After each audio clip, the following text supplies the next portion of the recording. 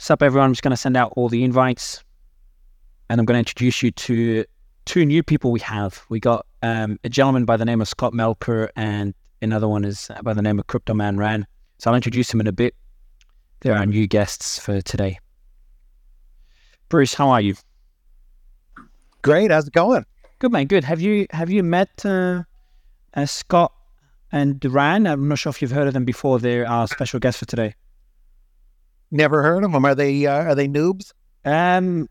Scott is anti-crypto, and Ran is one of these NFT guys that just, meme coin and NFTs is his thing.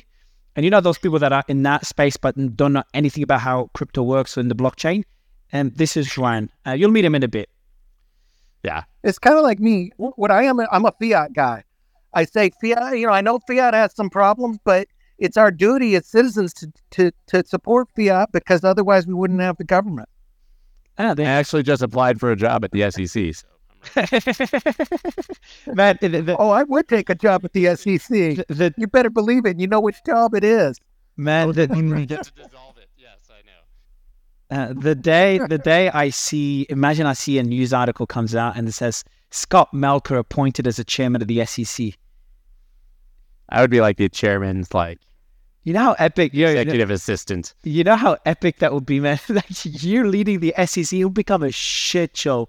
I don't know. So much worse than it is now, but in a beautiful way. In a very, very fun way, man. It'll become a reality show. All right, man, I've sent out all the invites. Good to have you. How was your trip? It was great. I was actually with Ran. We definitely enjoyed not having you with us. All weekend at Formula One with OKX and McLaren, and we somehow worked our way down to getting fully sprayed with champagne by in the winner's circle. Do you have any videos? I posted a couple of them on Twitter. I mean, it was literally crazy. And McLaren has been pretty awful this season for anyone who follows Formula One, but this is their home race at British Grand Prix, and they came in second and fourth.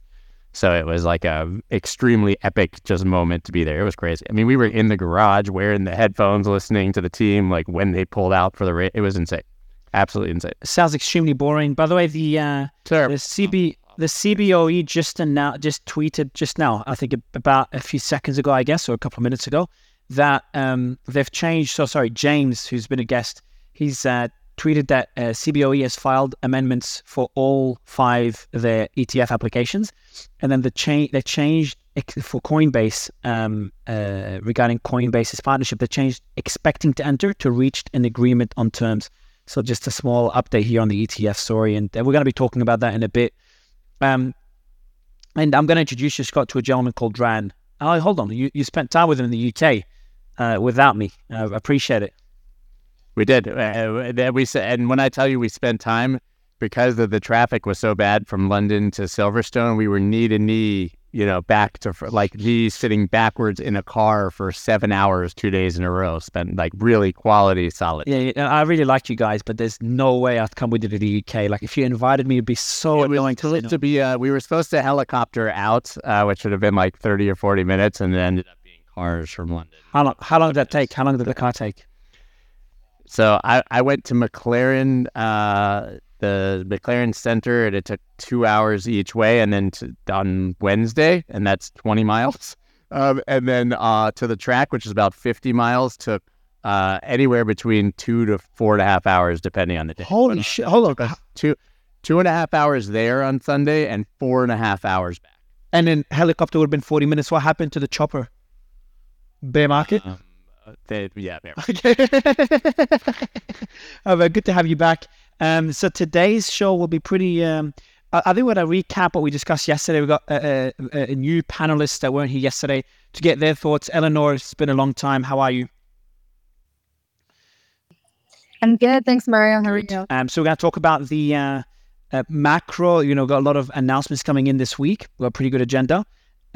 So I'm going to be mentioning those, spending a bit of time on that. Then we're going to dig into a few updates on the ETF story, and then dig into Arkham, a project that people love to love or love to hate. And we've got the CEO coming on. It's going to be a really interesting discussion. I've been looking into it. Scott, what was your? Actually, no, keep it for when he joins. your feedback when you looked at it is really, it was pretty funny to me. But I found it to be a very fascinating project. Like, if I want people to be critical, because I'm going to destroy anyone critical, even though I'm not invested and have no incentive to do so, because I really like the concept, assuming technically it makes sense. But Scott, let's start with you, man. As our special guest for today, maybe introduce yourself for the audience, who you are, what you do, and then tell us about the macro story. You're so difficult. Let me add. Actually, we have Terrett here. Scott. Okay, no. Let me ask you a specific question. So this week, we got CPI coming in tomorrow, PPI on Thursday, jobless claims on Thursdays, consumer sentiment on Friday. Bank earnings began yesterday. The big ones are on Friday, and we've got 8 Fed speakers. So yeah, I'll get you out of this one. Gareth, I want to be brief on this, just get some new voices on this topic, because we discussed it at length yesterday. But my question is pretty broad. Like, what do you expect? And I'm going to read out what I think is JP Morgan. Let me see what they've said. Get your thoughts on that. And then, how important is it when it comes to crypto?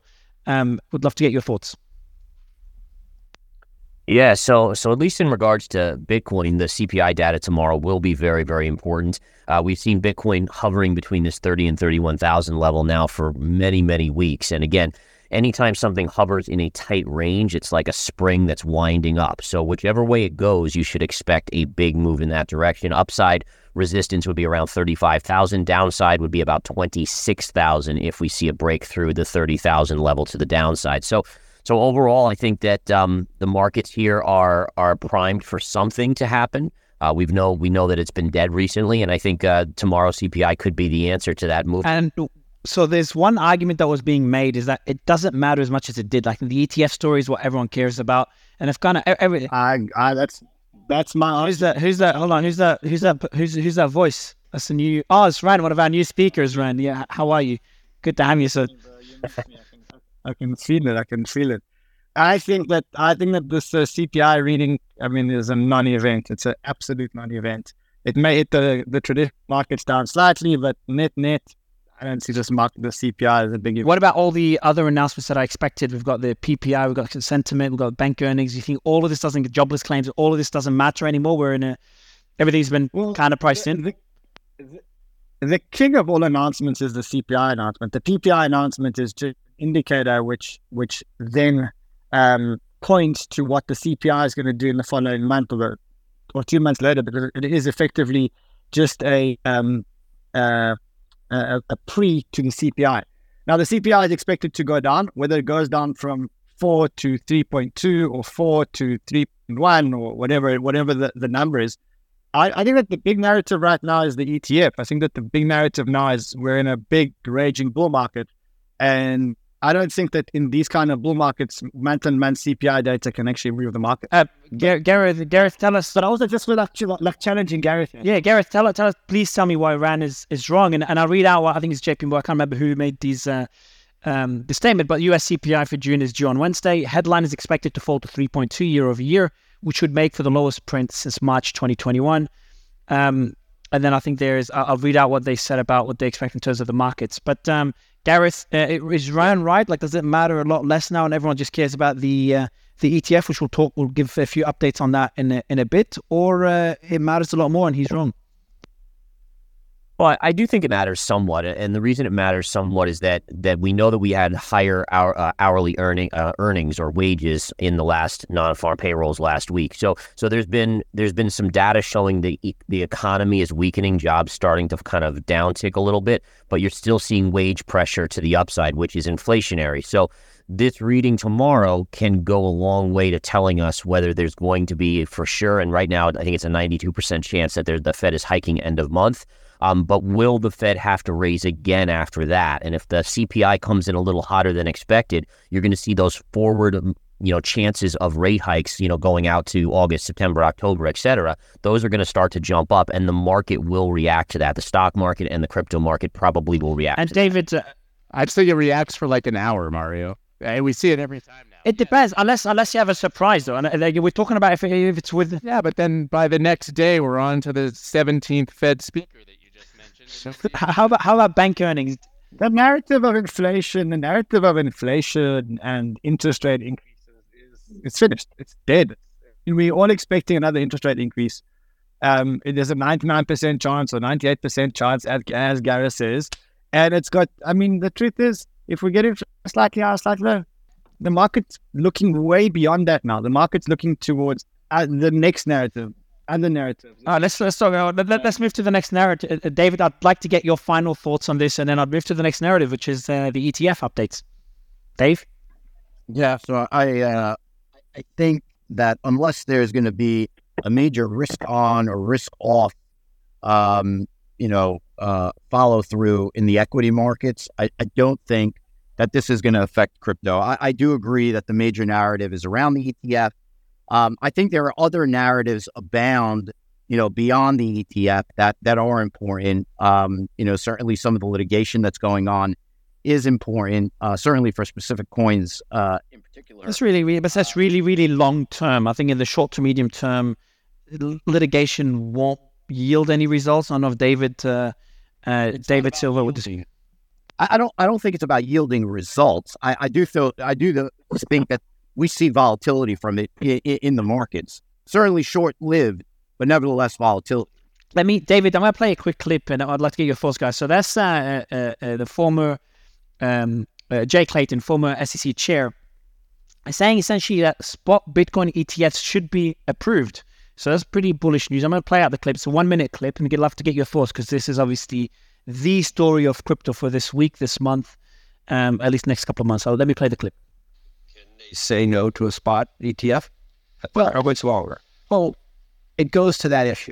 I think that when the SEC approved the futures-based ETF, they said, let's look at the futures market. We see the surveillance. We see the protections in that market for the end investor that are sufficient. We don't see them in the spot market, so we're going to make that distinction. I think what the institutions are arguing is that those distinctions have gone away, and now the spot product is actually less drag, more efficient for the investor. So if there's not that delta in regulation, not that delta in what I could say efficacy, the spot should be approved. That's the argument that's going on right now. The regulatory process, whether it doesn't matter. It's been a while already. It's been a while already. What I would say is this: if they're right, that you can demonstrate that the spot market has similar efficacy to the futures market, it would be hard to resist. So guys, yes. So keywords here. It would be hard to resist. As the last statement he's made. So can we just start popping the champagne bottles? Like, everything is pointing to the ETF getting approved in the short term. What do you guys think? Definitely a rocky road still. I don't think it's a straight line to approval. Gary Gensler has no friends, and Gary Gensler is a political pawn. That's the bottom line of all of this. And I think it's kind of sad that we've devolved to this point. So it is. David, what do you think? Silver. Well, sorry guys, I'm doing like. Oh, so we'll go. Dave. Yes, I don't know if you heard Jay Clayton's statements, but he essentially said that he expects the ETF to get approved. Didn't say when, but he's pretty optimistic on it, David. We would love to get your thoughts and Dave's thoughts as well. So it's always easy for my ex-wife to, tell me all the things I should do differently. It's not like Jay Clayton approved an ETF when he was in charge. So I take with a grain of salt when people who could have done something tell me how easy it is to do something when they're no longer involved. I think I'm not sure that's the best argument because I think the market's really changed since Jay Clayton was actually there. We have a much better infrastructure and we have much less market manipulation. We have a much more regulated market than the days when Jay Clayton was in the DC hot seat. That he left a long time ago. I do think that he has a very, very valid point when it comes to the Bitcoin futures and Bitcoin spot ETF.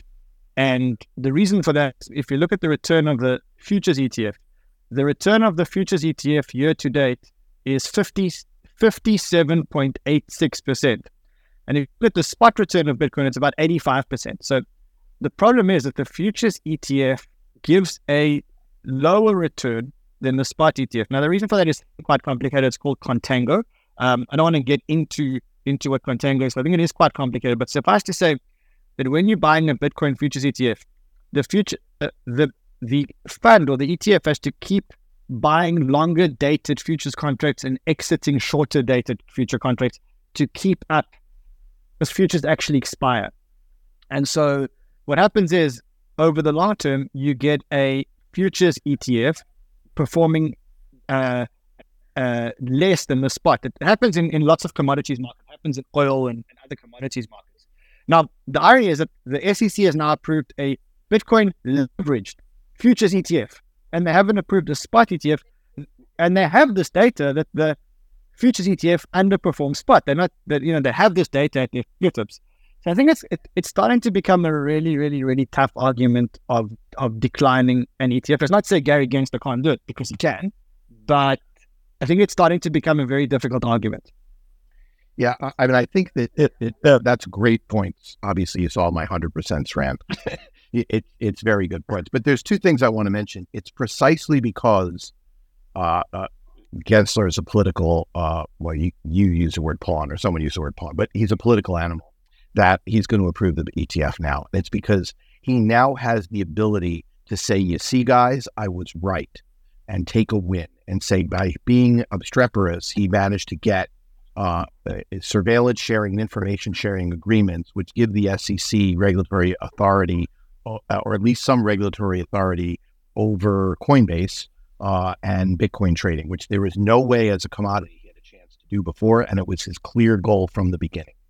Now, he's distinguished from Jay Clayton, who made two epic mistakes as chair, and knows he made two epic mistakes as chair and is trying to rectify them. One was not approving a spot ETF. He kind of knows the reason he didn't do it had nothing to do with the reasons you said, because by that point, by the time he was out of office or going out of office in those last 6 months, Coinbase already had anti-manipulation software, et cetera, and he could have engaged and gotten what Gensler has now gotten from BlackRock, but that's besides the point.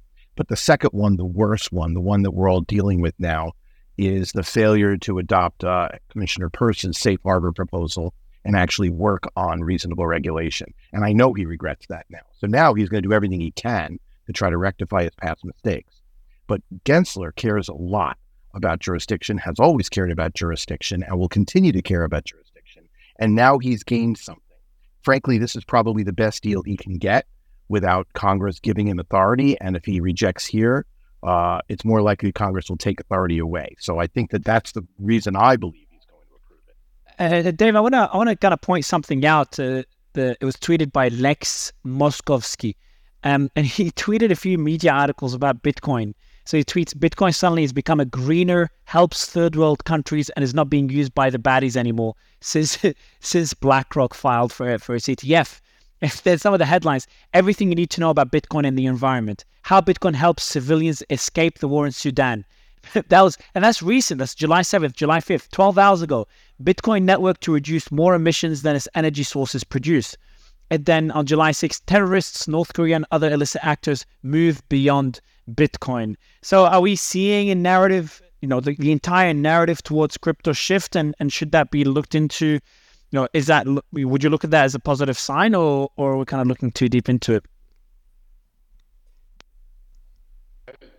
I think it is a positive sign, but isn't that sort of a top signal, right? I'm not actually saying that the market is top, but it's funny that when it's more. It's not really. But they're not talking about the price. It's more of these are kind of adoption type. Yes, but price sadly generally leads narratives in the start, right? When things are down and out is when you see the doom and despair, and it's going to zero, and we're boiling the ocean.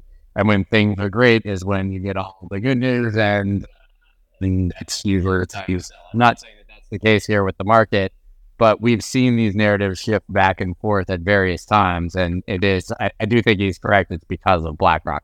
Listen, you can't make aggressive environmental claims about Bitcoin when the world leader ESG, which is BlackRock, is filing for an ETF. That really does kill that fund and kill that narrative completely in my mind. I mean, look, I've been talking about in my weekly recaps on CoinRoutes the narrative shift for 3 weeks. I'm a big fan of Epsilon theory because they have a balanced, they talk about narratives in society, and narratives are much more like aircraft carriers than they are like fighter planes. They don't change overnight, but the fact is that the FUD that literally is FUD, that is bullshit, is getting routed now. And it means that the people who hate Bitcoin for their own selfish reasons, i.e. they want to support the existing financial system, yada, yada, they want government control, we all understand what their real reasons are, have to find new FUD. Because as Scott said, ESG has been, well, look, we all know it's been garbage from the beginning. I mean, Nick Carter has done a phenomenal job of explaining to anyone who will listen or read why. But, obviously Larry Fink agrees with him. And when you have someone like that, it makes that narrative difficult. The Chainalysis, I was talking to their CEO a couple of weeks ago at a conference, and, that epic conversation he had with Elizabeth Warren a year and a half ago, I think it was a year and a half ago, it was a while ago, at congressional hearings, was amazing. But that didn't stop them from making the same claims. It's just they do it, and it'll come back. Scott's right. But this narrative shift does mean something. And Dave, you're right that it's usually, obviously the sort of that you alluded to that takes a long time to turn an aircraft carrier. This because of the size of BlackRock, this is almost the first time I've seen them change so quickly. I won't say quite like a fighter jet, but it is a pretty aggressive and fast narrative change. I mean, it's almost like we forget that the same week or within days we had SEC enforcement action against Binance, SEC enforcement action against Coinbase, anti-crypto army and buy-in, these things only weeks before that. And then the second the BlackRock ETF news dropped, Bitcoin goes from 25,000 to 31,000, and as eloquently put, it became all roses and puppy dogs and unicorns. So this was, I agree with you, this is the fastest sentiment shift I think I've even seen in this market. Well, because, BlackRock is the biggest asset manager in the world. It makes sense. Yeah, politics is a game, but, at the end of the day, it's like a game of Risk. And we played a family game of Risk, and it was rather amusing. But, it's a game of Risk. The SEC overextended themselves by going after Coinbase, and then proceeded to make it worse by not only did they go after them, but they backed them into a corner. And so the world essentially choose sides at that point. And the courts, we all know, aren't going to be too kind. We know what the Republicans in Congress think. We know what a bunch of Democrats think. The point of this narrative is important. We have a major election coming up. And do you want to be on the wrong side of a fast-turning, powerful narrative and give the other side an issue or not? And that's really the thing. And so it's important to keep that pressure up. But as long as that pressure is there, that's the other reason I really do believe he'll approve the ETF, to try to take oxygen away from the making this an issue that could rebound against, Gary's political bosses. Let me jump in, Scott. First, before introducing our guest and the next topic, which I think a lot of people are waiting for, pretty interesting topic. And Ren, it's going to be a fun discussion. Can't wait to argue with you on this particular topic. And let me remind the audience, if you want to come on the show as a sponsor, I think the next sponsor is going to be tomorrow. But if you want to come on, make sure you hit us up. The pinned tweets at the top, there's an email there. Or just DM us if you don't want to email, if you're not a boomer.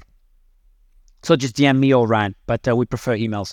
Otherwise, we have Miguel from Arkham. Not sure how many on the panel know about Arkham. I'm sure you've heard of it. Their tweet with the video, their promo video, the announcement that was yesterday, it's got 2.2 million impressions, 3,000 likes, 2,000 retweets, and 500 comments. And it's a thread that explains it. Now, I'm going to just explain it in one sentence and give the mic to Miguel to kind of explain it further. And the reason we're chatting to Arkham here it's more about the solution that Arkham is focusing on rather than Arkham itself. So in their first tweet, the way they describe themselves is they're a blockchain or first on-chain intelligence exchange. And they allow people to buy and sell information on the owner of any blockchain wallet address anonymously via smart contract. And probably Bruce is about to have a heart attack. And it's really, it's been a very polarizing topic in the industry. So Miguel, I want to give you the mic and I want you to tell us first, what do you guys do? And try to be as objective as possible. But if you can also tell us what is some of the criticism you're receiving, and obviously you can respond to it as well. But why are so many people being critical on the solution you guys are offering, Miguel? Hey Mario, thanks for having me on. So basically, I founded Arkham a couple of years ago in January 2020, and working on it since, essentially building a platform for what we've described as the general kind of transparency of crypto wallet addresses and the entities behind it. And so what we have actually developed and are planning on launching, which we made quite a big splash about yesterday, is what we're describing as the Arkham Intel Exchange. So to date, our platform actually has been running in private beta since about August. So August of last year, thereabouts is when we actually launched the beta. To date, we've gotten probably about 250,000 users using our platform in order to do on-chain analysis. But all of the information that you see on the platform is actually produced by Arkham itself, right? We basically focus on analyzing strictly publicly available information to then make connections about, what sort of entities own which particular wallets. But but essentially, like, just to kind of simplify for the audience, you incentivize people to dox others in on the blockchain, in the crypto community. Is that a fair simplification of what your platform does? Because I want to get into the advantages and then the disadvantage or the criticism you guys are receiving. So to date, absolutely all of the information that's available on Arkham has actually been produced by the company with no sort of external help, right? We don't use any of the data that people provide, and we have our own analysis teams and algorithms which, sort of look at information and then deem, which entities own which particular wallets. The Intel Exchange is not meant to necessarily be a place where people are posting direct, information about the exact location of people, where they live, like all of this kind of info. It's actually meant more from an on-chain analysis perspective, right? So there's all these situations where you have these crises within crypto, and it happens every so often, and people kind of flip-flop between, what they think, whether or not they think we're good or bad, depending on how much of a fraudulent crisis is going on within crypto. But very often things can be happening on chain, especially scams, frauds, obviously other kinds of negative information, and people don't know who's behind the activity. This is one way where this can be exposed via a marketplace. Okay, so just Miguel, sorry, this is Ryan. I was wondering if I understand it correctly, because I've done a little bit of research, not a lot. I'll be the first to admit, but from what I understand, there is an incentive for people to tell you what they know about other people's wallets. So I'll give you an example.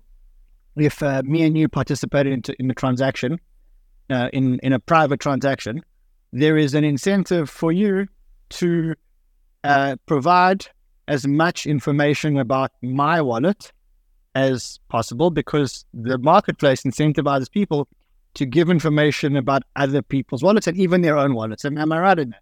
Yes, there is an incentive in order for people to go and explain, who owns which particular wallets. So essentially, essentially what Mario's explanation is around docs to earn is pretty much right. Like, you could dox Run's wallets, and for that you would earn money, or you'd earn tokens, or whatever the mechanism is. So one really crucial thing about the fact that it is a market is, number one, it's not a completely free market.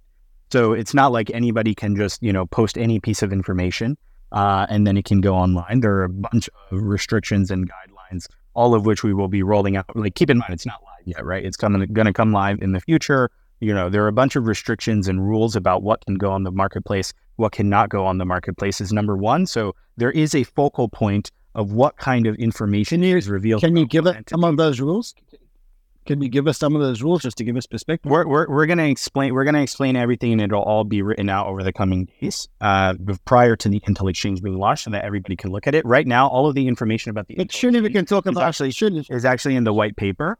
What I will say additionally is that the primary focus of the Intel Exchange is around trading firms, market makers, exchanges, very large kind of institutions within the crypto space that people are actually following. At the end of the day, the main customer of Arkham is traders. It's hedge funds. It's people making money off of information about, who's buying and selling large positions of a particular token. Founders of doesn't matter why, etc. No, it does. It does matter. It does matter why, because it points to the general direction of the information, right? Nobody's going to be posting info about somebody's dog if nobody cares, right? Nor is it going to get approved. right? And so information about normal... The type of information small on the blockchain. The type of information that is on the blockchain is financial information in general. It's not about people's dogs. And it's public. And what you and it's public, right? It's publicly... It's a blockchain. No. Certain parts of it are public, such as addresses, but the owner of the address is not public. And you're trying to de-anonymize the blockchain by making it non-public. A significant... By incentivizing people to give you whatever information they have about other people's wallets with a whole lot of restrictions that you don't want to talk about now or do want to talk about now. So let me give you one example. So to date, I don't know if you've used the Arkham platform, but I recommend that you at least check it out so that you can, understand more about what we actually do. All of that to date has been done without the use of the Arkham Intel Exchange, and all of the information is completely publicly available. I know that you're saying that, some of the information is not public. That's not true. We've managed to collect information. There's over 200, 300 million labels on the Arkham platform, ranging from exchanges, market makers, trading forums, large whales, project treasuries, etc. And all of that information is publicly available, right? And so this is a continuation of that info beyond just the Arkham intelligence team, right? If there are people who have information about somebody who's conducted a hack or other kind of info that's extremely valuable to the community, that is the kind of thing that will be accepted into the Arkham Intel Exchange, and which will receive a lot of volume from the market. It will not be small individual private wallets, because that's not the goal of the Arkham Intel Exchange. And B, no one actually cares about those and is going to pay money for them. So Miguel, by the way, I'm a fan of your solution. I'm not and Ryan and Scott probably get pissed off now. I'm not as big of a fan of privacy as many other people, and I know Bruce will probably block me for saying this, but that's just the way I live my life. And but I've also learned the importance of privacy. So when you incentivize people to dox someone else or to reveal their identity, an identity of a wallet, it is a solution to a problem. And obviously, the biggest problem it solves, or hopefully will solve, is doxing scammers. Revealing, Ryan, you've got a hot mic, Ryan. Is doxing scammers. So my question to you is, what about the nefarious ways that could be used? What if there's a whale's wallet, and then you dox that whale, and that whale now needs to get security? Like, I don't want anyone to know how much money I have. And when you incentivize people, and what if you're wrong? That's the second point. I've got this one as well, and I'm going to read out a tweet on this one. But Miguel, I don't want my wealth to be known. For example, a bank account is private. So what if people start going? What if people dox my wallet? And what if they go above and beyond and not use publicly available information just for the reward? Let's say it's a really big reward, big bounty on this wallet. They go above and beyond and somehow cross the line of what's publicly available and privately available, just to dox someone's wallet. Would love to get your thoughts on this particular point. Yes, I think that's right. So, these are all great questions. I think that, it's very multifaceted. So I'll try to go through them point by point. Number one, I think that if there are people who are very interested in maintaining privacy regarding their financial information, publicly available blockchains are probably the worst possible way of keeping one's private information private. You are literally making transactions which you are broadcasting to a decentralized network of millions of people, all of whom can look on chain in order to see which transaction is being broadcast. So that's number one. Number two, on this one though, it is before we move to number two. By the way, I'm a fan of your solution, just FYI. But on that particular point, but blockchain is the only way to own your assets. The other solution is either cash or bank. So people are not using it because it's anonymous, because obviously being anonymous on the blockchain is not that easy, but they're using it as a way to own one's assets. I agree. And that's the reason why I use blockchain, right? Like if you have a blockchain-based financial asset, like that's an amazing utility for why one should use it. And that's one of the reasons why I would use a blockchain, right? Speed, ease of use, actually owning your own asset, being able to make cross-border payments instantly. These are all amazing reasons for using cryptocurrency. Trying to be completely anonymous is not one, right? And this is something that, many people do not understand and have kind of been operating as if blockchains are private when they aren't really. And I think that part of the news that we've kind of broken is the fact that, it's not true. Even if you think you're using blockchains completely privately, it's not necessarily true. Thankfully, there are privacy solutions available out there for those who want them, right? This does not... Miguel, I like this. I like Scott, what bothers you? Like you saw me and you say, yeah. Like for me, if you don't use the blockchain, you understand that the blockchains are going to be enough. I believe in I believe in the free market. I believe people should be able to do whatever they want to do, but I believe that response is disingenuous because we know that there's plenty of people who are transacting and don't think that they're laying breadcrumbs for some amateur sleuth to put together a story against them that's likely false. And I've seen it.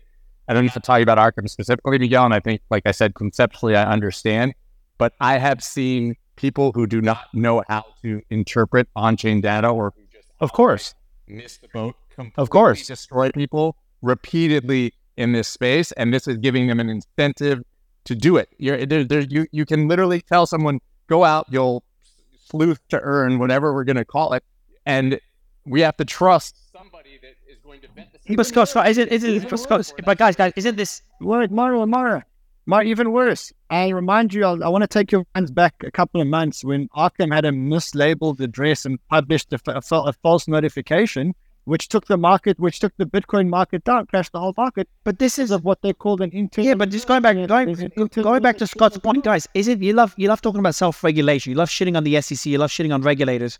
Well, this is self-regulation. So if someone scams, generally authorities will act. Obviously, authorities are not acting on most. By the way, I don't shit on regulation. I shit on this SEC. There too. Okay, fair point. But you're a believer in self-regulation, yes or no? I'm a believer in self-regulation, but I also believe that a competent SEC. Forget the SEC. Forget. Let's move away from it. I'm not a believer. Okay, I'm not a believer. Exactly. So, but if you are a believer, so Ryan, that's a different point. But if you are a believer in self-regulation, well, Arkham is the definition of self-regulation. You're incentivizing the public in a decentralized way to dox someone. Now, why would you dox someone? There's going to be positive reasons, doxing scammers. And there's got to be nefarious reasons, and hopefully... But this isn't about doxing scammers. It is, among other things. But the bigger one, like, and to Miguel's point, which is correct, is to be able to track the whale wallet, understand what people are doing in the market, information. It's kind of like the end user for me, high-frequency trader in stocks. That part of it, I totally get, understand, and support. What I'm concerned with is the Pandora's box that opens when you incentivize people financially to attack people, and they could do it literally. They could just choose someone they don't like and put together a story which is very easy on the blockchain that's arguably false. Oh, so you mean putting some scam transactions here and there to frame someone? Not even scam transactions. It's very easy to take on-chain. So like someone like you mean like someone. You mean like just got a good interesting point. So you mean like and Miguel will go to you obviously because we're talking about your product. But what you mean, Scott, is essentially getting let's say a scammer wants to frame someone, so they scam money and then they send that scammed money to a wallet owned by that person, and then or if someone literally just doesn't like and they see one transaction and they that's the problem of the internet. Like but that's exactly. I actually think what Arkham is doing conceptually is extremely interesting. So we're here to obviously have this conversation. There's both sides. I'm just concerned in the negative ways that it can be used. Yeah, Miguel, and these are concerns for us too, right? These are concerns for us too, right? We will fail, and I will fail as an entrepreneur if there's a bunch of fake news and there's a bunch of negative information and there's a bunch of stuff that's not true on our platform and on the marketplace, right? So we have to do as much as possible. This is true of any platform, by the way. Even Twitter goes through a bunch of issues and complaints, critiques regarding how they manage misinformation. This is true of any place where people are able to freely post information about other people. Thankfully, it'll actually be more vetted and more regulated even than something like Twitter or Facebook, right? Because every bounty needs to be approved. That's number one. The bounty needs to be approved in the first place for you to make a request about. Okay. How's the Miguel? I'll do it. And how's the B? The submissions need to be approved as well. Okay, that's interesting. So by the way, for the panel, I want to go to you guys, David, Jeremy, Dave, Eleanor, just to get your thoughts, especially Bruce's thoughts. But Miguel, first question to you, Rand. Rand, do you think the solution that Arkham is working on is a solution that we need to have? Or you disagree with the solution itself? I know it's easy to be critical of it, but the solution itself. Yeah. I think it's smart. Let me go back. I think that I think the idea itself is very smart. I'm just skeptical of offering random people. When I say random people, with the sort of rewards for doxing other people's wallets. Because it's not because I don't think we can trust Arkham, which is a separate discussion, but I don't think we can trust people. And I'll give you a very perfect example of that. Mario, if I do a blockchain transaction with you, and we agree that, we'll keep the transaction private between us, and you send me money and your fund will invest in a certain, I don't know, IDO, ICO, whatever the hell you call it, certain investment. I now have an incentive to dox you, because there's all of a sudden this token thing to dox you. I'll give you another example. If I work at a big exchange and I have access to a whole lot of KYC files, and I'm, in the exchange, I now have an incentive to take those files and dox them, because there is an incentive. Let me stop you right there with both of those examples. I'll go through them one by one. In the first one, when you're making a private transaction with another person, first of all, you need to trust the other person to not do stuff. This has nothing to do with cryptocurrency, right? Theoretically, you could do the same with cash. You could do the same with a wire. I could put his routing number out on the internet if I wanted to. You need to trust the other person. That's number one. Number two, if they used any kind of privacy tool or privacy coin, it wouldn't be trackable regardless. Number three, they don't even need to go as far as that. If he sends the money from some kind of exchange or a fresh wallet or anything like this, there's nothing to go back to that's doxable, right? If he sends you money from a Binance account, all you're going to see is the Binance hot wallet. So there are plenty of ways to ensure one's own. States. Yeah, Can't use Tornado Cash. Come on. Sure, but you can use Coinbase. If you withdraw from Coinbase, what are you going to do? What are you going to do? You're going to dox a Coinbase hot wallet? Miguel, you're a very smart guy, and you know that in terms of European regulations, very soon all transactions between exchanges accepting from a wallet and exchanges paying to a wallet are going to need to be KYC'd, because you've read the regulation, because that's your business. So you know very well that very soon it's not about the exchange. The exchange is going to have information about the wallet where they receive money from and the wallet that they send money to, because that's already in European regulation. So you know very well that exchanges are going to have a whole lot more information about the user. And so anybody who's working in the exchange, anybody that is working at the exchange now has an incentive to leak that information to you guys, because they're going to earn tokens, money, etc., etc. So number one. Number two, I'm not sure that I trust you guys as the custodians of information. I haven't known your company for a long time, but in the short period of time that I've known your company, you've had 2 or 3 quite serious mess ups that don't show you guys are a competent data management firm. You had a mislabeled account which crashed the crypto market not so long ago. You apologized to the public. You had effectively what is a date breach yesterday with your referral links that dox the people that have already applied to be part of this. Okay? I mean, I'm not sure that I want you guys being the custodians of any kind of data. I've got to be honest. Miguel, go ahead. So regarding the information on the exchanges, just to again go point by point. So regarding the information from the exchanges, it is already the case that in order to use the majority of exchanges in order to make deposits and withdrawals, that is done via KYC. Nearly all exchanges require KYC of their customers at this point. The overwhelming majority of exchange volume from customers is being done via KYC'd accounts. So that's number one. You are already trusting all of these entities and exchanges and their employees to not release any of There's no incentive. Hold on, let me finish. Yeah. It's a good, Rand, you got actually good comeback there. But Miguel, I think Miguel, Rand, mention your comeback and let you finish, Miguel. Said there is no incentive to do so. That's Rand's comment. Now you're adding that incentive. Go ahead, Miguel. There are already all kinds of darknet markets and other reasons for why people, have leaks all over the internet. That's number one. Number two, as I mentioned before, there are protections against this kind of information being on the marketplace regardless, because as we noted in the white paper, every single bounty, what are the protections?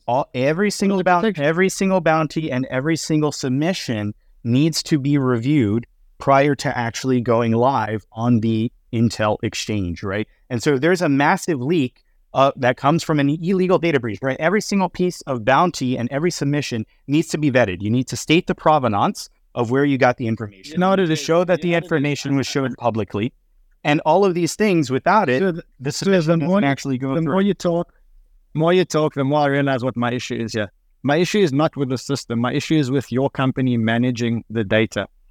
I've known your company for less than 6 months. and in 6 months, we've actually been public around that. Two mess so ups. before then, you wouldn't have known about us, regardless. So okay, well, whatever it was, I'm saying in the short time that I've known you guys, you've had two massive fuck ups. So let's be honest. So one of them was a mislevel address that crashed the crypto market, and one of them was pretty much a data breach. Yes, which revealed all the emails in your referral link. Now, this is a company that's supposed to be storing the highest of confidential data. Seriously?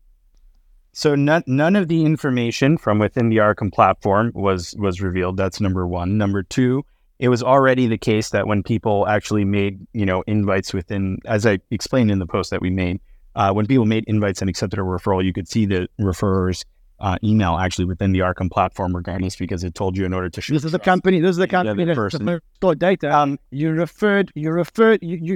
pretty much doxed the email addresses of the people that were participating in the program. I mean, come on. But Rand, just Miguel, hold on, Rand. You could just say, look, we're both fans of Binance. Binance went through a hack in 2019. They went through a hack in last year. Does that mean Binance shouldn't exist, or every company? No, I mean, if you're talking about a company that's going to have a business model of storing, LastPass stores passwords, and they've had exactly. This is the LastPass. Now, the question is, do you trust Miguel to be a LastPass knowing their record? Yeah, but I use LastPass. LastPass didn't have a hack, but they went through a security breach. I think this is, for me, like the solution itself is the biggest story. Whether Arkham, if they have hacks, people will stop using it. Their reputation will get hit. So I think this is just capitalism 101. I'm not too concerned with whether they get hacked or not. The reason is, if they get hacked again or something happens, this will impact their business. They will impact users. So they're incentivized to make sure they're secure. And whether they have the right security team, etc., the right processes, that's a different discussion that I don't think we have the answer. But my bigger question is, and then Scott, you were mentioning that. I'll read out a tweet here by Crypto Condom. It says, there is no way to 100% verify wallet ownership, and no one should be profiting on your data but you. But the first part of this, there is no way to 100% verify wallet ownership. That's a really interesting point, Miguel. I mean, it's just flat out wrong, right? Some people actually just post their wallet addresses on the internet and say, these are my funds, or they own. True, fair point. I think it's an extreme statement. Publicly, it is an extreme statement. It's true, but I'll reword it. Not just extreme; it's wrong. How do you make sure that the doxing is actually accurate? So every piece of information that can be found on any analytics platform, by the way, there are plenty of blockchain analysis platforms, including probably, one of the more famous ones, Etherscan, that include labels about information about who owns what. And all of it is found in a public manner where you can actually make the provenance and the attribution. And the main way in which this is actually done is there are processes from blockchain analysts who use heuristics that include looking at all of the publicly available information about who owns what. For example, I'll give you the most straightforward approach. Most exchanges now, post FTX, because FTX did not have a proof of reserves, and therefore after, collapse because it was, fraudulent, now they are starting to post what their hot wallets are and what their cold wallets are, so that they can show and instill trust in their customers that they own those particular wallets. You can collect that and then put it on the data platform. So Miguel, now imagine that times every project in the space, every exchange, every major institution. That is basically being done at scale in order to provide users with information. That same provenance will be necessary on the Intel exchange. Let me go to, so I want to get the panel's thoughts on this. I'll give mine first, and then I would love to get, David, I'll give you the mic first, just for the audience as well. I want to get your thoughts as well, listening to the discussion. Miguel's answered some really tough questions, especially from Ryan, and I want to get your thoughts. Like, is that a solution that is needed? Do the advantages, like for me, the thing that sold me is as soon as you talk about an incentive to dox scammers, that made it really interesting. But, we have regulators for that already. Do we need a decentralized solution to this? That for me is what really sold me. But then the concerns are very valid as well. And Rand gave a few examples of those. So I'm kind of in the middle, still leaning more on I think it's really interesting solutions. David, where do you stand on this? Look, I think we increasingly live in a more public world. And I think it's a generational issue. On the other hand, when it comes to certain information, privacy is sacrosanct, and I think it's quite all right. I don't think I have any objection. I would doubt anyone else here has an objection about aggregating publicly available information But once you start to go across the spectrum, which is you're not aggregating, now you're drawing lines, right? And some of those lines could be questionable in terms of how valid or how accurate those lines are. And then if you go even further across the spectrum where you're incentivizing people to essentially rat out, information that they know or have found out and, go ahead and adding that to the database, then it becomes, I think, very problematic from two perspectives. Not only from the perspective of, I now have information being shared, which I didn't want being shared. And yes, there is always that issue, right? But, someone could go to the press, but it's not. But David, Scott agreed. Like, David, isn't privacy dead in general? Mario. Yeah, man. Well, Mario, wait, I'm not even finished. So who funded your company? All of our backers are on our website. It's a mix of co-founders of OpenAI, co-founders. Don't play. Hold on. He wants to play the Palantir card. Go ahead, Ryan, because I think that's a really silly point. Who cares? I mean, are you? Why? Hold on. Why? Why? We know links at Palantir, the CIA and the FBI and everything else. These are the same funders. They wrote a check. And this is my question. People are trying to draw these kind of crazy lines between this stuff, but it's incredibly normal for a Series A startup to go and get money from, smart people who are also in data analytics. That's not weird at all. And I've already made statements that, it's not a government project. I have nothing to do with the government. I've never worked with the government. So I don't understand why people keep trying to draw these lines just because I got a check from successful founders. I'll give you an example. Use an OpenAI product every day. Right. I'll give you Babylon Health, Origin, Pear Therapeutics, Lilium, Sarcos, Ouija. All these are companies. They're the companies that we all use. No one has problems with. That Palantir invested in. I'll tell you something. I'm facing a similar story. Unless they have a big chunk, Miguel, do they have what percent? I don't know if it's public, but do they have any decision-making powers? Do they have a board seat, Miguel? Palantir is not, to be clear, Palantir is not even an investor in the company, right? People who founded the company are, right? And it's a minor stake in the company regardless. And at the end of the day, none of them have any impact on our product or... Yeah, Ryan, I'll give you an example. Like I have IBC if it gets a check from a foreign fund, yeah? Everyone in crypto gets investments from around the world, and I have an incubator. And then people built out a narrative. Hey, Mario gets checks from companies or funds that are not US based. They're based in Switzerland or UK or Dubai or whatever it is. That means it's a foreign funded media entity. I just don't think that argument holds any substance, let alone it's the founders of Palantir that invested. I think your earlier concerns, Ryan, are, in my opinion, a lot more valid and kind of didn't change my mind. David shared them, but kind of the concerns that I just don't know how you guys, Miguel, will deal with them. But we'll see. Time will tell. Well, the reality is that if somebody doesn't want to use our platform and they don't want to trust our data, they don't have to. That's the reality. And if they do want to use it and they want to, they can do. They can do it too. Yeah, but they had. So hold on, Miguel. I'll give you a solution. You talked about having an approval process for what data shared. I'm curious, what is that process? If you mentioned it already, I apologize. But that for me, because this is your solution to ensuring nefarious data is not shared. So is that a decentralized solution? Is it centralized? And how do you determine what should be and should not be, or who should be and should not be doxxed? So if people want like a complete read of it, they can look at the white paper. I'll give a high level view now. Basically, in the very beginning, we are starting out by setting out guidelines and rules for what kind of things were going to be allowed and not allowed on the Intel Exchange. In the same way we make decisions about what kind of things are allowed or are not allowed on the Arkham platform to date with 250,000 people using it over the past year, right?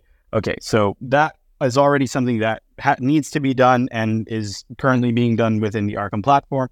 Over time, this will decentralize where based on those guidelines, then the community can, make decisions about what submissions for bounties can go through. Right? Part one is just people making a request for the information. So that's one side of the market, right? So the first side of the market that needs to happen is somebody needs to say, we need access to this information.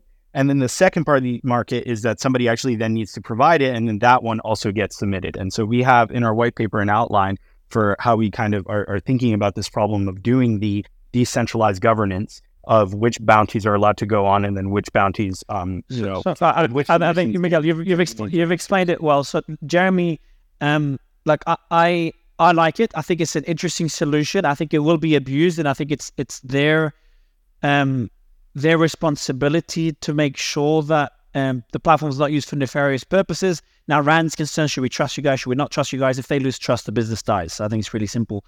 Jeremy, where do you like any platform, by the way? Yeah, exactly. You have to set guidelines for your users about what they can and can't. You can't post extreme info on Twitter, right? It gets banned, it gets removed, it gets moderated. The same thing for the Intel Exchange. Yeah, Bruce, I think I'm actually more interested in Bruce. Bruce, where do you stand on this?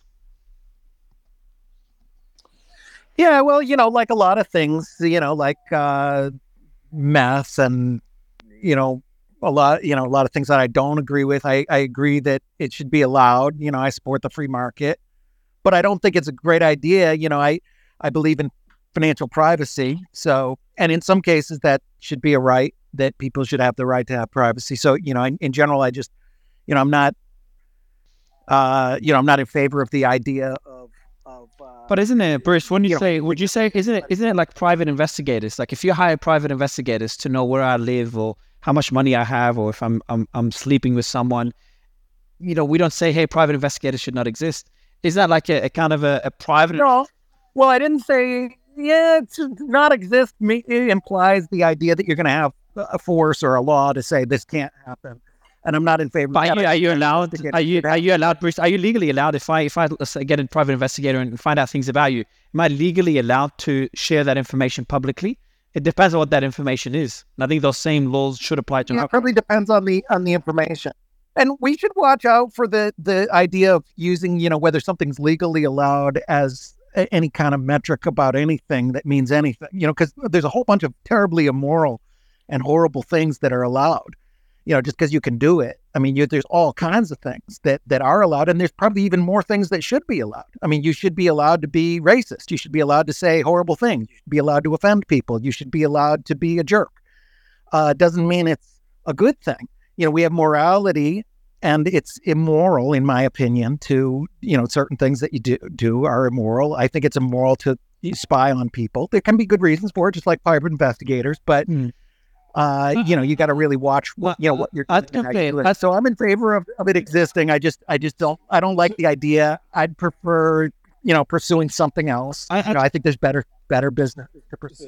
So one quick thing which time will tell regarding, the market and the Intel marketplace as a whole is exactly what kind of information is even popular or most valuable to share in the first place. And we will see this after the actual launch and there's the trials and we start to see which bounties are actually on, et cetera, right? Again, this is still, in beta phase, hasn't even been released yet. And, time will tell what exactly. But this is exactly the kind of thing that would have been extremely valuable during every single crisis of fraud, of scams, of rugs, and every piece of negative information that has destroyed the reputation of the cryptocurrency industry over the past years. Right, it's like can actually be traded to help the community. Yeah, so Scott, like the argument, and by the way, Eleanor, we got your message, so we're going to talk about this right after the breaking news you sent us. But Rand, Scott, like the argument that is being made, essentially, like, hey, the internet allows people to easily share information about anybody with the world, and anyone can access it from anywhere in the world. Whereas in the world before the internet, you couldn't do that. You had to go through centralized entities that will essentially not allow you to share the address of someone and dox them. But now on social media platforms, you can dox anybody. Does that mean that those platforms shouldn't exist? No, but you're not financially incentivized to do so. I think... But people do it for other reasons. Likes, reputation, clout. Clicks. Hold on. No. Miguel, I got it. Miguel. Exactly, Miguel, I got it. Yes, you are incentivized. Clicks. So on Twitter, they attack people that will get them clicks, or they dox people that will get them clicks. The media is another good example, right? It still exists. Yeah, but that's not a centralized company. It's not a centralized company that does it. But they're looking. They're companies who do it. They're called news sites. I think I agree. I agree with Bruce. I think for me the issue that I have two issues, as I mentioned. One is I think it's immoral. I think it's immoral and unethical. Number two, I don't trust the company specifically to or any company, to be fair. Almost. Or any company, but there are companies. And what about if it was decentralized? What about if it was decentralized? Right? Exactly. I was going to say they do have are going to go on because that's the plan. If you read the plan, the community gets to decide which ones go up and down on the platform. Right. So ultimately, you're not relying on us. There's a big difference between this and news organizations. Right? News organizations don't pay their sources. Right, and so therefore they're not incentivized in a. But they don't have to. They don't have to pay their sources because they get clicks, and that's how they generate revenue. So it's a roundabout way of paying. It's a roundabout way of doing it. No, you can. Absolutely not. They can more easily say that they are an objective arbiter of the validity and the veracity of the information, right? Because they will go down if the veracity isn't there. However, once they say for the platform, what's the difference between that and the Intel exchange? Nobody's going to use it. It's going to go down and fail in flames if all the information is wrong. It's not too big to fail. If anything, the New York Times is more of a too big to fail entity, no matter what they say, or any other kind of large media organization is too big to fail no matter what they say, compared to our small crypto, Intel exchange, which hasn't even launched yet. Right? These entities put out information that's wrong all the time, especially about people. They're even trying to get financial information right now about, all of the creditors of FTX. From the FT and Bloomberg and all of these large institutions are trying to get the courts to reveal all the FTX creditors. Why? Because they want to get clicks so that they can make money. Your hope is not that your site remains small, right? Your hope is that it becomes the central repository for all crypto information in terms of identity, right? At that point, you will become too big to fail, right? That's the slippery slope we're on here. And at that point, even before you become the behemoth, right, you will be able to incentivizing somebody financially to go ahead and do something potentially not fully accurate, let alone full-blown lie, to go ahead and take somebody down. And if you have that happening even 2% or 5% of the time, you will continue to exist. Certainly, you won't be taken down and shut down, but you will be ruining 2 to 5% of the people. And those will just be the casualties of your war. And so you're incentivized to go ahead and monetize your platform in the best way that you see fit. So you will continue to go ahead and hand out monetization as it goes ahead and fuels more activity for, your enterprise. All of the incentives are decided ahead of time and then voted on by the community at large, not necessarily me. So that's number one. And that's very different from any kind of other centralized organization. And it's one of the beauties of crypto. So that's number one. Number two, in addition to that, as the platform grows, and as I mentioned, it's going to become more and more important that the information is actually correct, or else it'll suffer from immense reputational risk and the market will do its job and people will leave and they're not going to use it.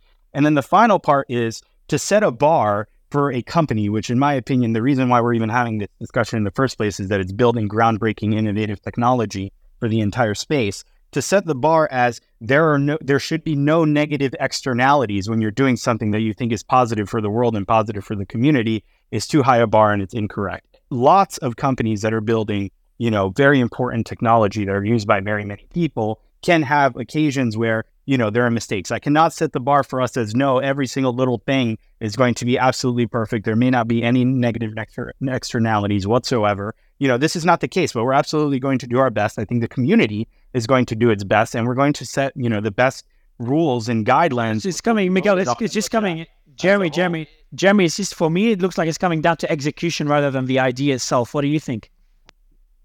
Well, first, I was going to say, if the system can't be used to do bad things, then the system doesn't work, right? So it's kind of necessary that the system be possible to be able to be used to do bad things, or the system wouldn't have the properties that you want the system to have.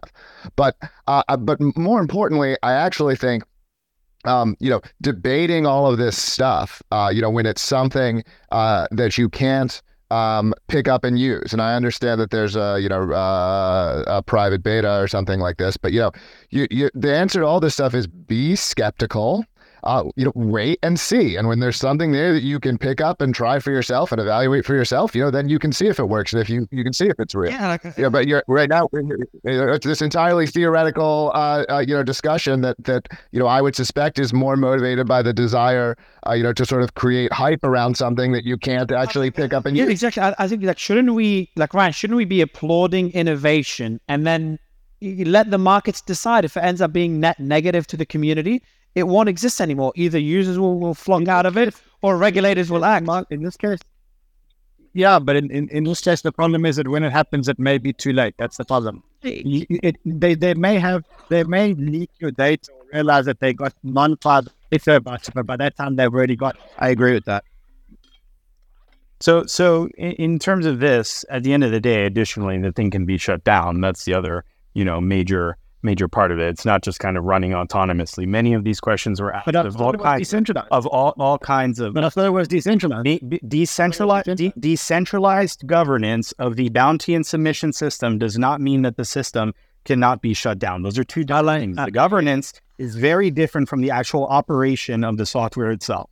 Okay. And I think it would have been matured. I think it would have matured to allow when we get to decentralization, we would have known if the solution is net positive or net negative. Jeremy. So number two, I think this is the other big thing. I mean, even if you have a system and all the decentralization is there.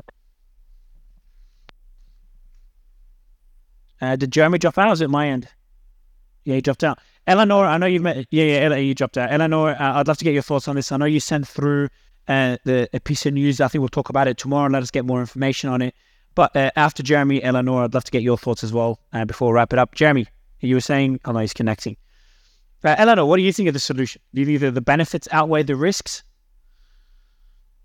I think it's really interesting. Honestly, I feel like this is, we haven't heard anything like this before. This is a very unique solution to sort of a niche problem, right? But one that's, kind of plagued the industry since it's been around, right? I mean, we need to get rid of fraudsters. We need to, kind of build the good name up in cryptocurrency again. So kind of, weeding out these people is a great thing. But at the same time, what cost benefit? I mean, excuse me. I mean, the tweet that I shared with you, Mario, and I'll just kind of give you an overview. Yeah, go ahead. I mean, does this sort of it's kind of, the timing is interesting, right? Because this just came out from the U.S. Attorney's Office, Manhattan U.S. Attorney, just basically arrested a guy because he was a senior engineer, at an international tech company. He used his expertise to defraud the exchange and its users. He stole approximately $9 million in crypto. He laundered the stolen funds through a series of complex transfers on the blockchain. He swapped cryptocurrencies, hopped across different crypto blockchains, and used overseas crypto exchanges. Miguel, does this kind of... I'm sorry? Prima finance hack from last year, is that correct? I believe so. And he was just arrested today. And yeah. So, I mean, does your solution does this solve problems like that? That's my question. Of course. The whole point is that when situations like that happen, there is then an incentive from the community that's actually getting, exploited in these situations to actually then go out and, put in real work and real hours to try to figure out who's behind this person so that they can be, who's behind the fraud in order for them to be potentially reported to the authorities or for the community to know or, whatever, right? This is the general intention, right? Imagine if this was already out and it could have prevented very large frauds and crises within crypto, such as the FTX Alameda collapse. All of that information was on chain. Lawyers are getting paid hundreds of millions, because prior to it becoming a $30 billion fraud, there would have already been a massive incentive because there were plenty of rumors circulating for years about what was going on between FTX and Alameda, and there were plenty of people who were talking about it. And financial incentive were looking into that and had the idea. So I'm not even being critical. But maybe it wasn't enough. People who saw those transactions. Yes, and maybe, just maybe, because there wasn't any kind of, as you say, financial incentive for them to do so, they didn't take the extra step of actually writing up a report and submitting it to the community, right? Yeah. Maybe that's the final. That's the final step. I think we all agree. Yeah, conceptually, I understand that and I get that, but I would be willing to bet that 50 people who are completely innocent would have been dragged into some complete bullshit in that process.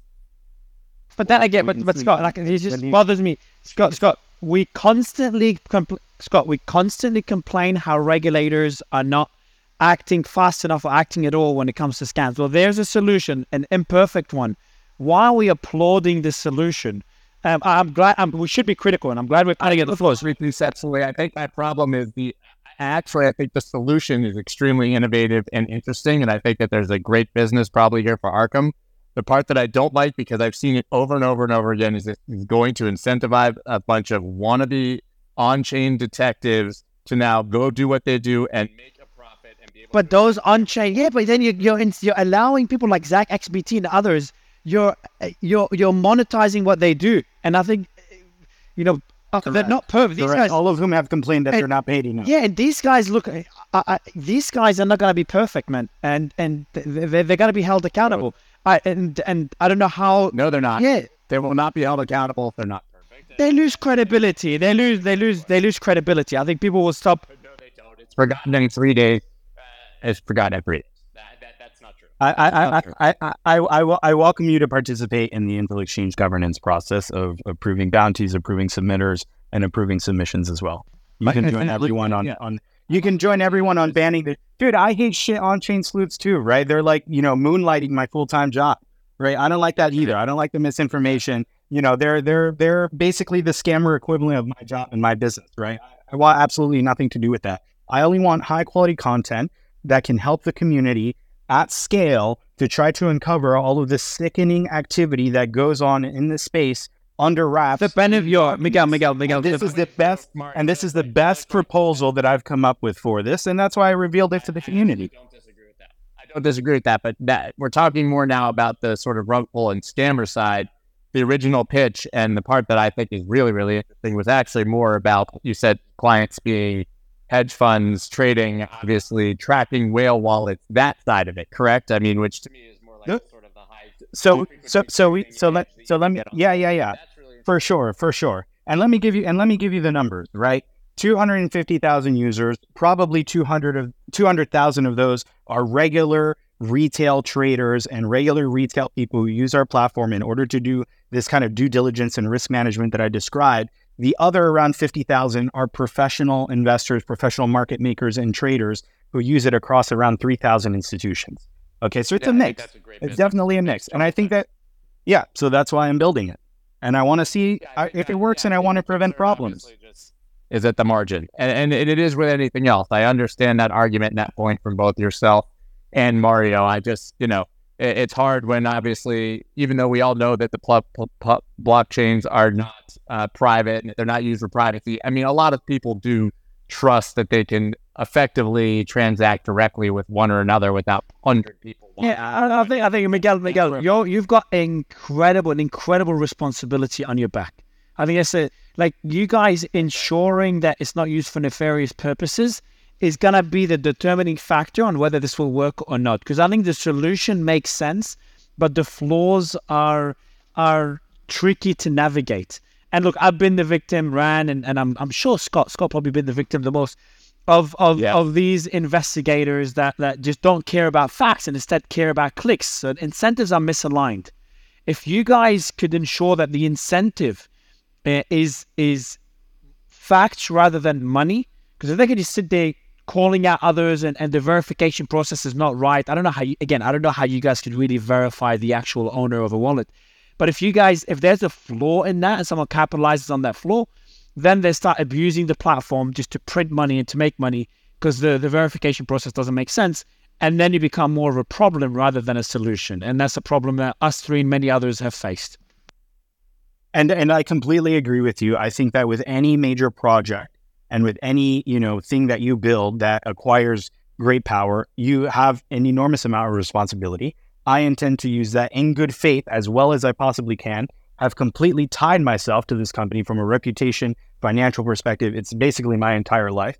I want to make sure that, it succeeds. And the way in which I'm doing that, I'm trying to align it as much as possible with the community. And at the end of the day, like other large projects like OpenAI, Midjourney, any kind of computer generation, there are tons of these very valid negative externalities that people put out regarding deep fakes, fake content on the internet. misinformation, etc. Those are all real critiques, and it's up to the companies to make sure that those things don't happen. Yeah, they're going to follow the same. Miguel, I'll wrap it with this and the kind of indirect jab at Rand. Not sure if he's even listening, but I'd say like who your investors are doesn't really get. Palantir invested or the founders of Palantir invested. I don't really. Yeah.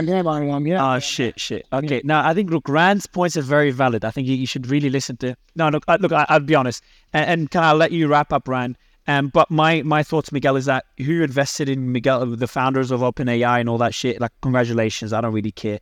Mistakes you've done before, that referral link and the call that you did earlier that Rand was very critical of, I don't really care. I care about what happens moving forward, that you take that, and it seems you're taking that responsibility very seriously. Because I think we'll be having you on the show again, but hopefully it's for positive reasons where you called out a scam rather than negative reasons where someone got kidnapped because their wallet got doxxed and they're sitting in Belarus. They're sitting in Slovenia and out of nowhere, they're in a car and getting their finger chopped off. So you've got an incredible responsibility on your back, and I hope that the result is positive. Rand, your final thoughts? Do you agree with the way I wrapped it up? I think I agree with you. I think there's good and bad in what Miguel's doing. I don't, as I said, I find the incentive a little bit immoral, but I mean, everyone has different morals and different ethics. Immoral, unless it comes immoral, it depends what they use, because some of them are moral, like calling out a scammer, that's moral. Agree? Yeah, agree.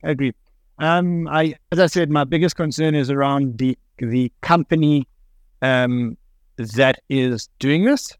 It's very soon in the process, but already they have got the best track record, and they're dealing with very, very sensitive information in this case. So my trust levels start off very, very low, and maybe in time they'll be able to win my trust. Cool. All right, well, guys, I hope we'll convert you into a true believer, Rand. Yeah, man. Hope we'll have you on it. Now, don't look forward to it. Don't say that, Miguel. Like you, some people are just a lost cause, bro. Look, I just want to applaud Scott. No, I'm not Mario. I have a very open mind. I have a very true. I've aired my concerns. I believe my concerns have got substance to them. They're not just concerns. I didn't wake up in the morning and just have concerns.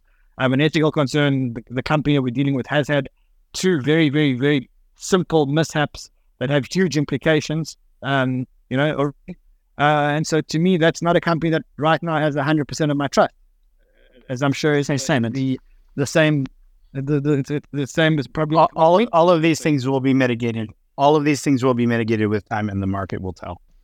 Miguel, I think you've handled the interview. Yeah, but as I say, but problem is by the time that there is a data breach, we'll all be able to say, "I told you so," but the data breach will already happen. But you can say that, but Randy, you can say that about pretty much any company. That's a problem across the world. Yeah, that's why. But not any company skirts on that.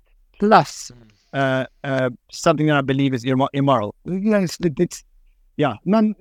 Hey, look, and Miguel, just kind of put it into perspective. Like, Rand has been the victim of a problem that your platform could lead to, and I'm going through one now, where the incentives are just misaligned, where people care more about clicks rather than truth. And this, for me, is the most important aspect of your platform. But anyway, look, I think we've butchered it. I think you've done great in this interview, this chat. I appreciate you taking the tough questions. And, Scott, I want to applaud you for leading a great show in the last few days, man, with me and Right Away. You fucking killed it. So I just want to give you all the credit here. The last 7 days, you were an incredible moderator. The feedback's been great. So well done there, Scott.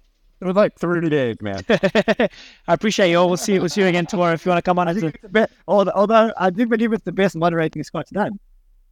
Well, what did you say? Sorry, did you just compliment me? He's basically saying when I'm not here, it's the best moderator. Yeah, so he just complimented me. That's the first compliment I got from Rand publicly. I love Scott. I think of the three of us, he's the best moderator. I had a great weekend with him. Speak for yourself, bro. Look, I'm not putting my hand into this. Out of the two of you, he's the best moderator. Keep me out of it. The worst. All right, guys. Anyway, we'll see you again tomorrow, same time. Appreciate you all, Miguel. Well done. And for the panel, thank you so much for joining as always. See you all tomorrow. Bye, everyone. Thanks, guys.